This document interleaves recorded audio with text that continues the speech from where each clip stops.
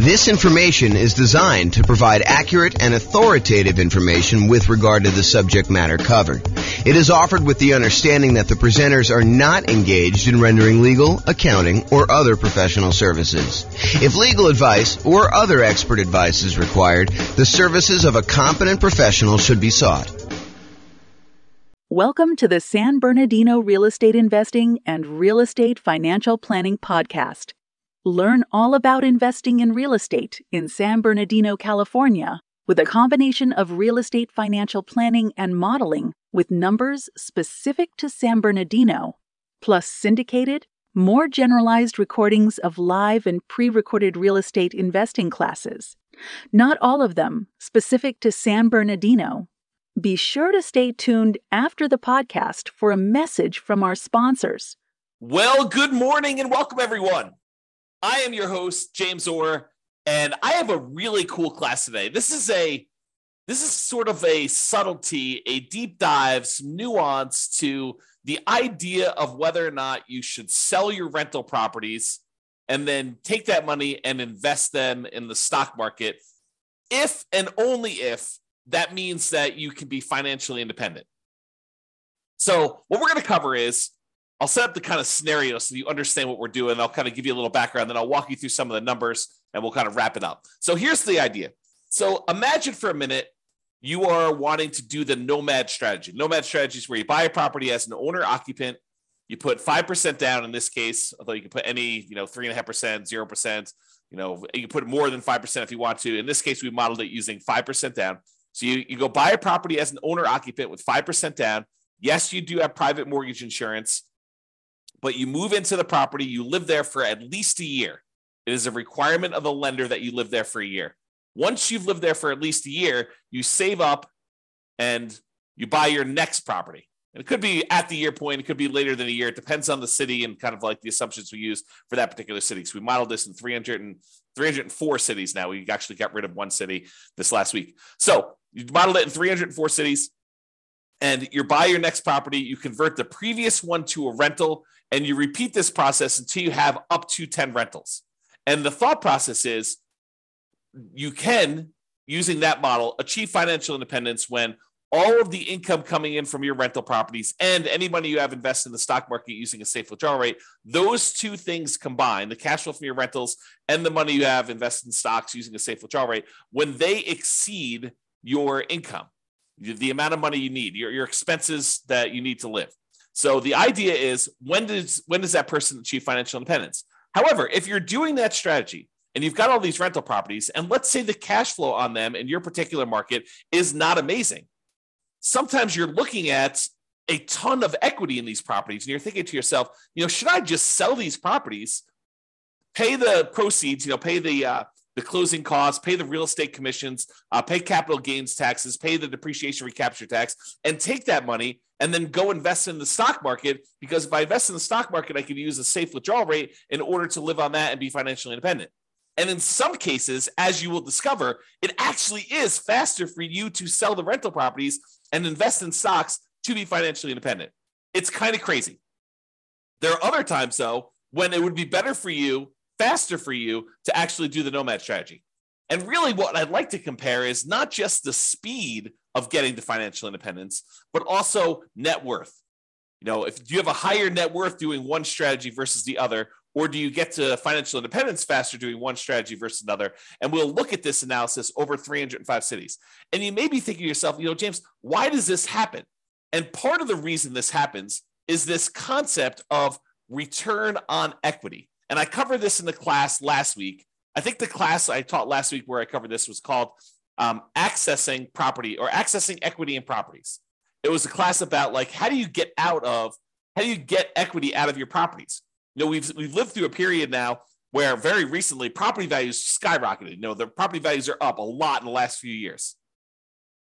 And because of that, and interest rates were low, so we were paying down on their loans pretty rapidly because low interest rate loans pay down on their loans a little bit faster than the ones where you have higher interest rates. They pay down sooner. It's not faster because you pay them off over wherever the period of loan is, but you pay them off sooner. Like they get paid off in bigger chunks earlier on, I guess is another way of saying that. So anyway, your equity is growing really, really fast. Your property values are going up. The amount you owe in the loan is actually going down. So the amount of equity you have in your property is going up very rapidly. And so when you think about the returns you're earning on your rental properties, your appreciation return, it's definitely increasing. Your property value is going up. And as long as the appreciation rate is the same, the amount you're earning, the dollar amount you're earning appreciation is going up. But when you think about the return you're earning on the equity you have in your property, then that is actually going down over time. And the amount you're paying down in debt is actually going up over time. But the amount you're paying down on debt divided by how much equity you have is actually going down over time. Cash flow is going up a little bit over time, but the depreciation benefit, that's static for the 27 and a half years if you're buying a residential property. And that divided by equity is also going down. So you have these three massive returns: appreciation going down over time, debt pay down return going down over time, and cash flow from depreciation going down over time, all when we look at what the return is compared to equity. And we're concerned about this because once you buy a property, we really don't want to look at return on initial investment anymore, because who cares how much you put down when you bought the property 15 years ago? What you really want to know is, how much am I earning now on how much I have in the deal, such that if I wanted to sell the property and take that money out of the deal, what return do I need to beat? What return do I need to get somewhere else on the money that I'm going to pull out? And so really what we're thinking about is return on how much equity we have in the deal. And technically, we want to think about how much return we're getting on what I call true net equity, which is your equity after all those expenses: closing costs, real estate commissions, capital gains taxes, and your depreciation recapture tax. So it's really how much return we're getting on the money that we would walk away with closing, free and clear of any taxes or any other obligations we have, any expenses we have on it.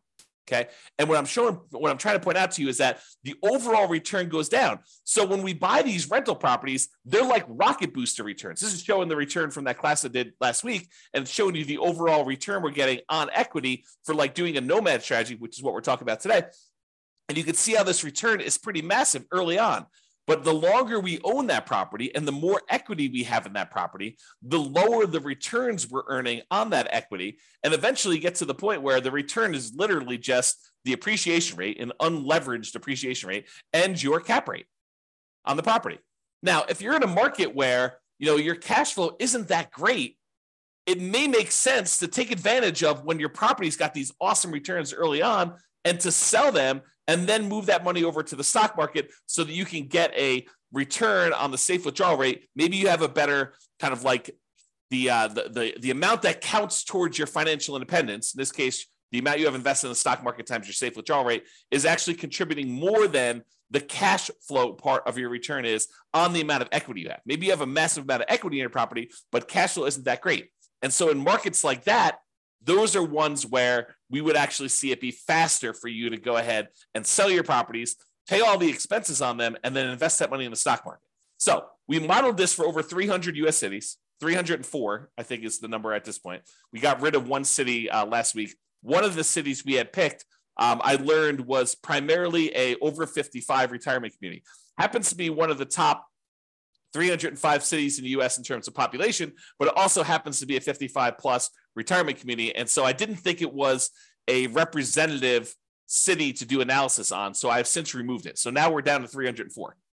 Okay. So in this case, we're comparing in both the scenarios, both the cases we're comparing, you are doing the nomad strategy. You're buying a property, you're moving in, you're living there for at least a year until you save up for a down payment. Then you're buying another property, converting the previous one to a rental, and you're repeating this property until you buy up to 10 rentals. In some cases, you don't get to 10. You're able to reach financial independence before you get to 10. In other cases, you're buying 10, almost in 10 years. Okay.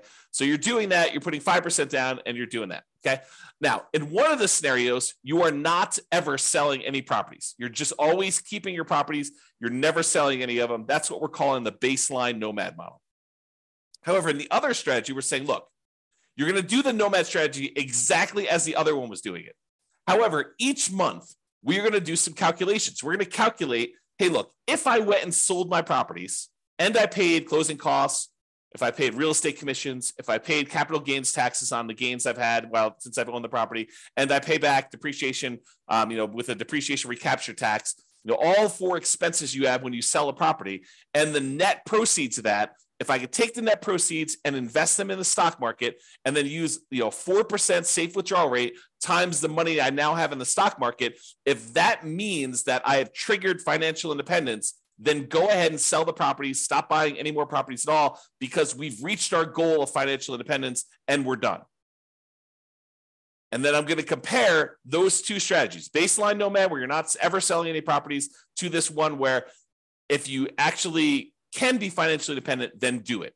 That's what we're talking about here. And you can see the analysis if you want to go drill into the charts and kind of see what's going on, or go look at your individual city and see how your own individual lots of tongue twister, individual city has performed. You can go to this URL on the screen and actually see it. Okay. Now, I've already covered what financial independence. I've covered this in previous classes. I'll do a really brief one here.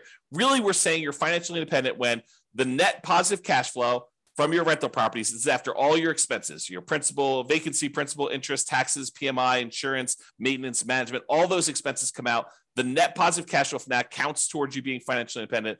Any invested assets you have times your safe withdrawal rate. So any money you have in the stock market or bonds, or any loans you've made as a lender, if you want to be a hard money lender or something like that, all of that money, that big pile of money times a yearly safe withdrawal rate would count. So the 4% of whatever that dollar amount is. If you had $1 million invested in stocks and bonds and loans out there as a hard money lender, then it'd be about $40,000 a year would count towards you being financially independent. Plus all three passive income types: Social Security, annuities, and pensions, which we're not modeling in this particular scenario. So we're really focused in on cash flow plus any safe withdrawal rate times, the amount you have invested. So those are really the sorts of financial independence. When those exceed your living expenses, that's when you're financially independent in our modeling.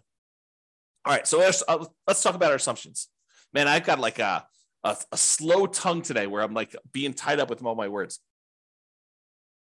Maybe I should slow down. Maybe that's what's going on here. All right, assumptions. So each city's modeling uses their median home prices and estimated rents on those properties. We did not apply any of the 88 strategies we have to improve cash flow. So this is not like an optimized strategy where, you go into that market or you live in that market and you're like thinking, there's no way I can achieve what he told me because there's no way I can find those types of deals. No, we basically took off the shelf properties, median home prices, and the estimated rents you can get on those. And that's what we use. It should not be hard for you to mimic our results. Okay. In fact, you could really improve on our results. Further, with our assumptions. So the job income does vary based on the city so that they can afford a property in their market. I didn't want to say, if everyone makes $5,000 a month and someone in California could never buy a home in that marketplace. So I say, hey, look, your job income is in line with whatever the price of houses are there so that you can qualify for an owner-occupant property. In cities where they have a higher income, they then need more passive income, investment income, and or rental income to be considered financially independent. So because we gave people in certain cities more income so they can qualify for these loans, we also now set the bar higher for what they need to do in order to be financially independent. They have to actually replace that income. So it gets, even though they make more money, now they need to actually replace that in order to live in that city.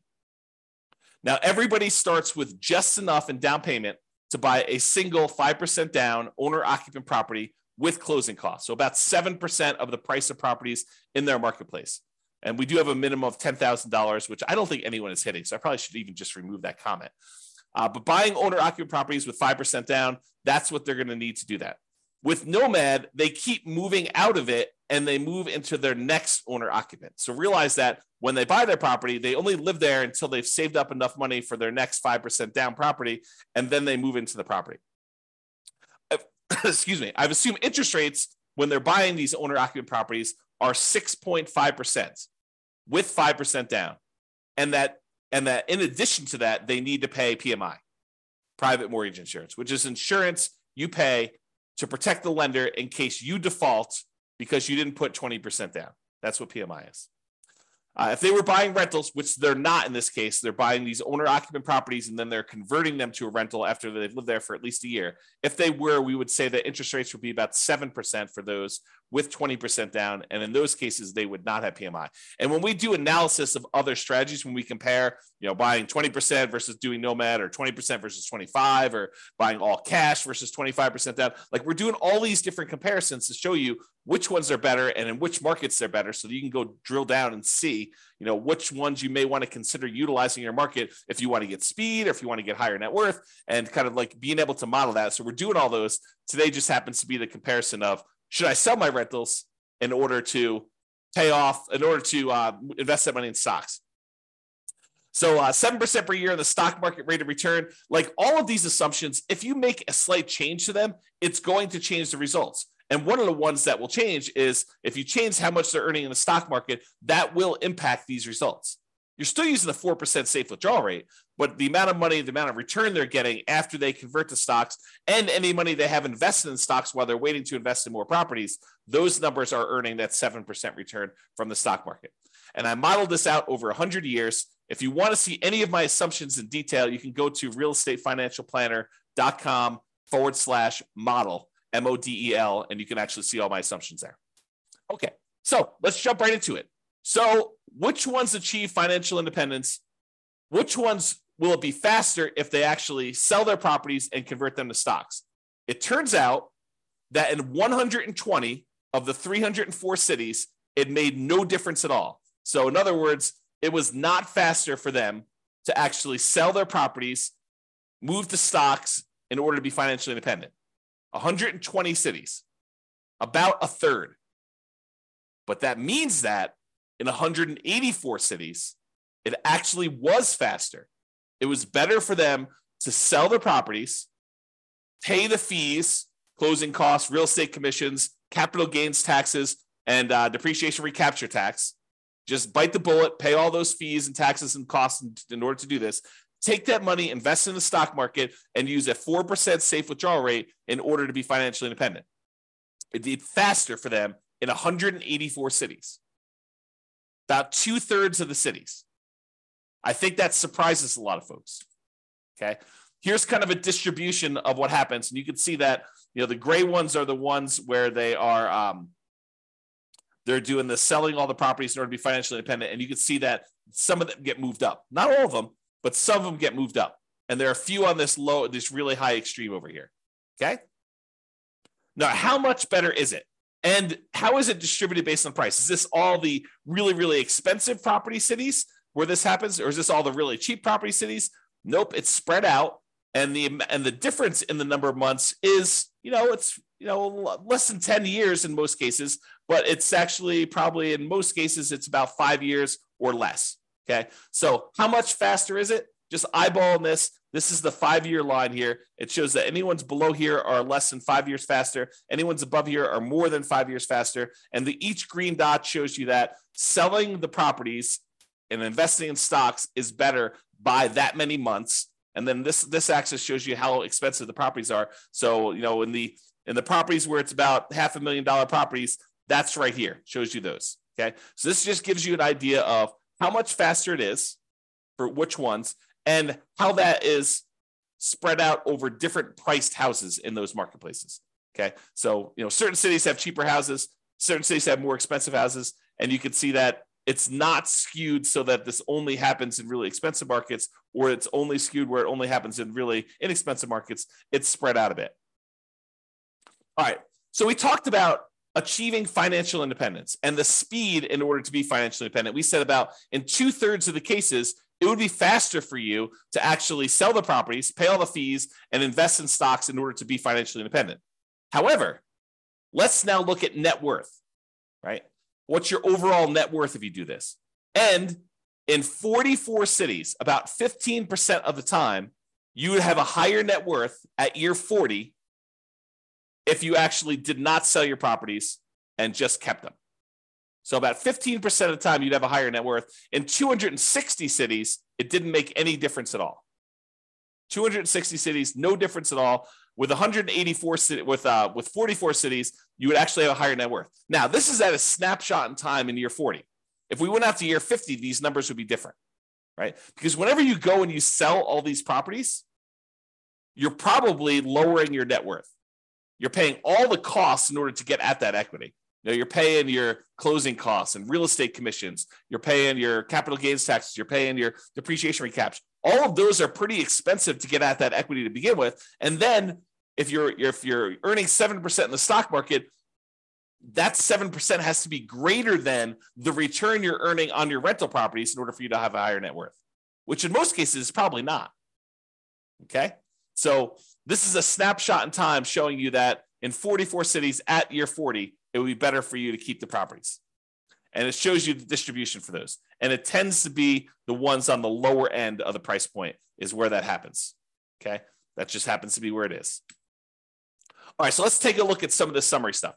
So when you look at it, and I have average and I have median here.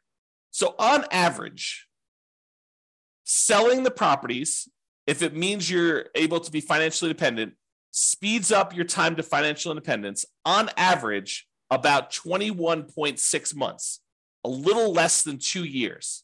So it's a little less than 2 years faster to do that. Now, that's not a huge difference. It's 4% better when you sell your properties, okay? If you want to think of it that way. That's on average. If we look at the median, the middlemost number, it's just over a year. It's a year and 3 months, 15 months. And that's 2.9% better or faster to have done that, okay? As far as net worth goes, when you do the Nomad strategy and you don't sell any properties, your net worth on average is $11.168 million. So $11.1 million in year 40. When you sell all the properties, your net worth on average is $10.8 million, a difference of about $329,000. Now, I want to point something out to you. We're talking about numbers 40 years in the future.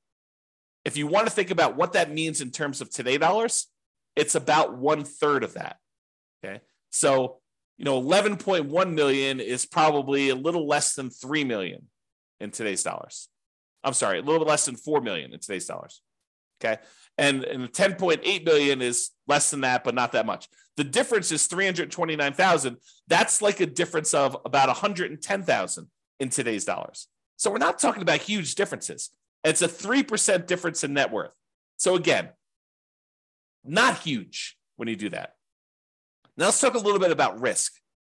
Oh, by the way, that was average. The median net worth difference is 8.1 million versus 7.6, or a difference of 477,000. In today's dollars, that's like, $150,000 or so. It's 5.9% better for you to have done the regular Nomad, not paid those expenses. But you're trading a little bit of net worth in order to be able to be financially independent earlier, faster. Okay. And what we're not talking about is we're not talking about the idea that you may be able to, in some cases, still stop working when you haven't technically achieved financial independence, knowing that you could convert it to the stock market at any time, but you could sort of almost coast in. I'll have to do a whole class on that later. But the idea is that sometimes, even when you're not quite at financial independence, you can stop, use some money to kind of bridge the gap to get there. Okay. Imagine for a minute, you're looking at your rental properties and you realize that, a whole bunch of properties are going to pay off a year from now, but you have more than enough cash set aside to get you to that year point. And at the year point, when your properties get all paid off, your cash flows are going to increase massively and you'll be financially independent at that 1 year point, a year from now when you pay off the properties. But let's say your living expenses are $10,000 a month and you've got $500,000 in cash somewhere. Could you go spend $120,000 from your cash, stop working a year early, knowing that a year from now when the properties are paid off and your rentals are going to provide more than enough cash flow in order to support you at that point, could you go and do that? Sure. If you have $500,000, you could probably do it 2 years early, right? And so we're not talking about that as a strategy, which is probably a whole separate class. All right, let's talk about risk.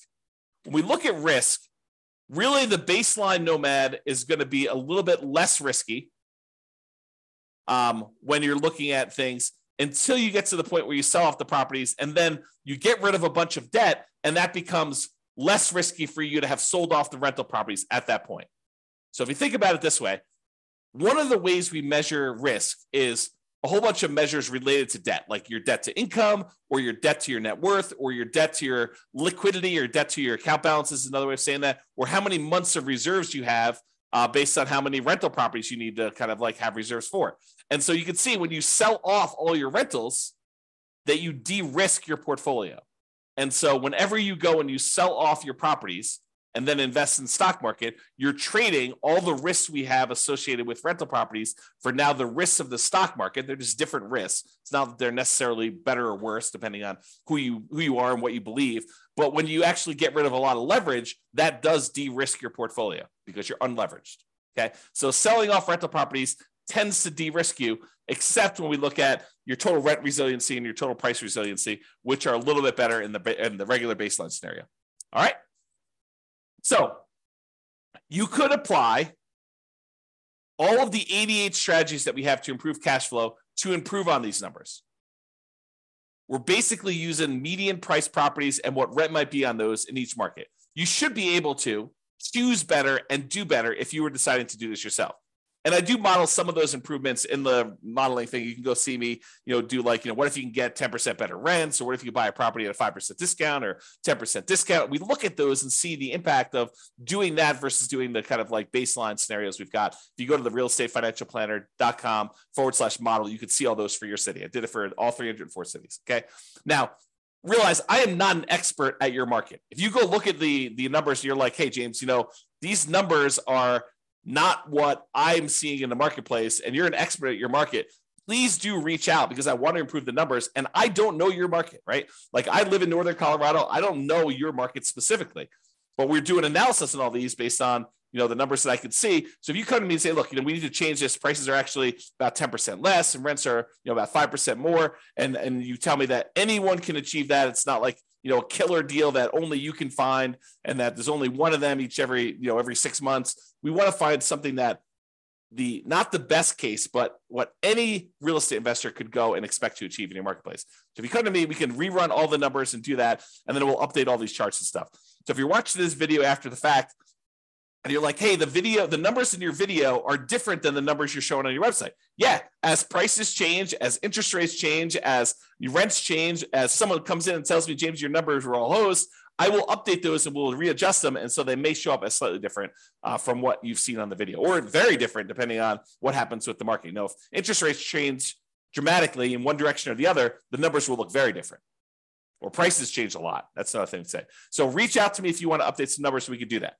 All right. So in conclusion, in our current market conditions, our current price, current interest rate, current rents in the 300 plus US markets, using what I would refer to as less than ideal median price to rent properties, eventually selling all your rentals can help you achieve financial independence faster about 60% of the time.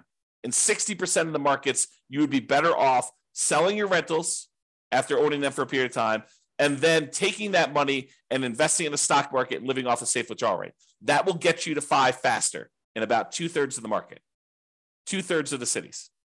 However, you tend to end up with a higher net worth in year 40 in about 15% of the cities by not selling your rentals and paying all those costs, closing costs, real estate commissions, capital gains costs, depreciation recapture taxes, maybe continuing to buy properties even more and not stopping working.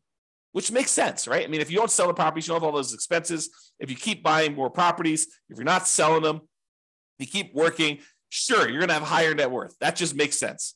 But sometimes you're willing to trade a little bit of net worth for speed to financial independence. However, the market does matter. You would not be able to improve your time to financial independence in every market by doing this. That's why you really need to go study your market, which I've done all the analysis for you. Go look at it. If you got questions, reach out. But it's best if you look closer at your specific market and apply as many of the 88 cash flow improving strategies as practically possible to improve on your own personal implementation. So go check out realestatefinancialplanner.com/model, and you could do that. This has been James Orr. I hope you like these classes. I like going into this detail where we could show you the impact of changing your strategy and how doing one little thing differently or having one little tweak in how you implement your plan can have massive impact on things, and how it's much better in some markets. And it's not always universally true, which is why there's a lot of arguments in these online discussion forums and amongst people where they say, hey, it's always better to put 20% down. It's always better to put 25% down. It's always better to not pay off your rentals. It's always better to pay off your rentals. People have these different opinions on things. And the point is, that in some cases, it actually is better to do one way. In some cases, it's better to do it the other way. And sometimes it's split. Sometimes it's universally true, but most of the time it's not universally true. It's sort of like it depends. And that's why we're going over this stuff.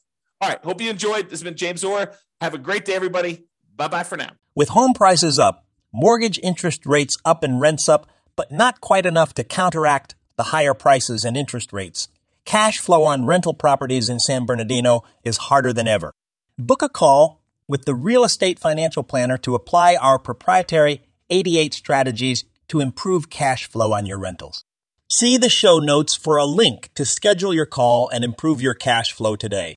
If you're a real estate agent, lender, or professional in San Bernardino that wants to help our real estate investor listeners, consider reaching out to learn about collaboration opportunities with this podcast. We'd love to add more value to our listeners by having you assist our investors buy, sell, and finance their real estate investments. See the show notes to schedule a call to discuss collaboration opportunities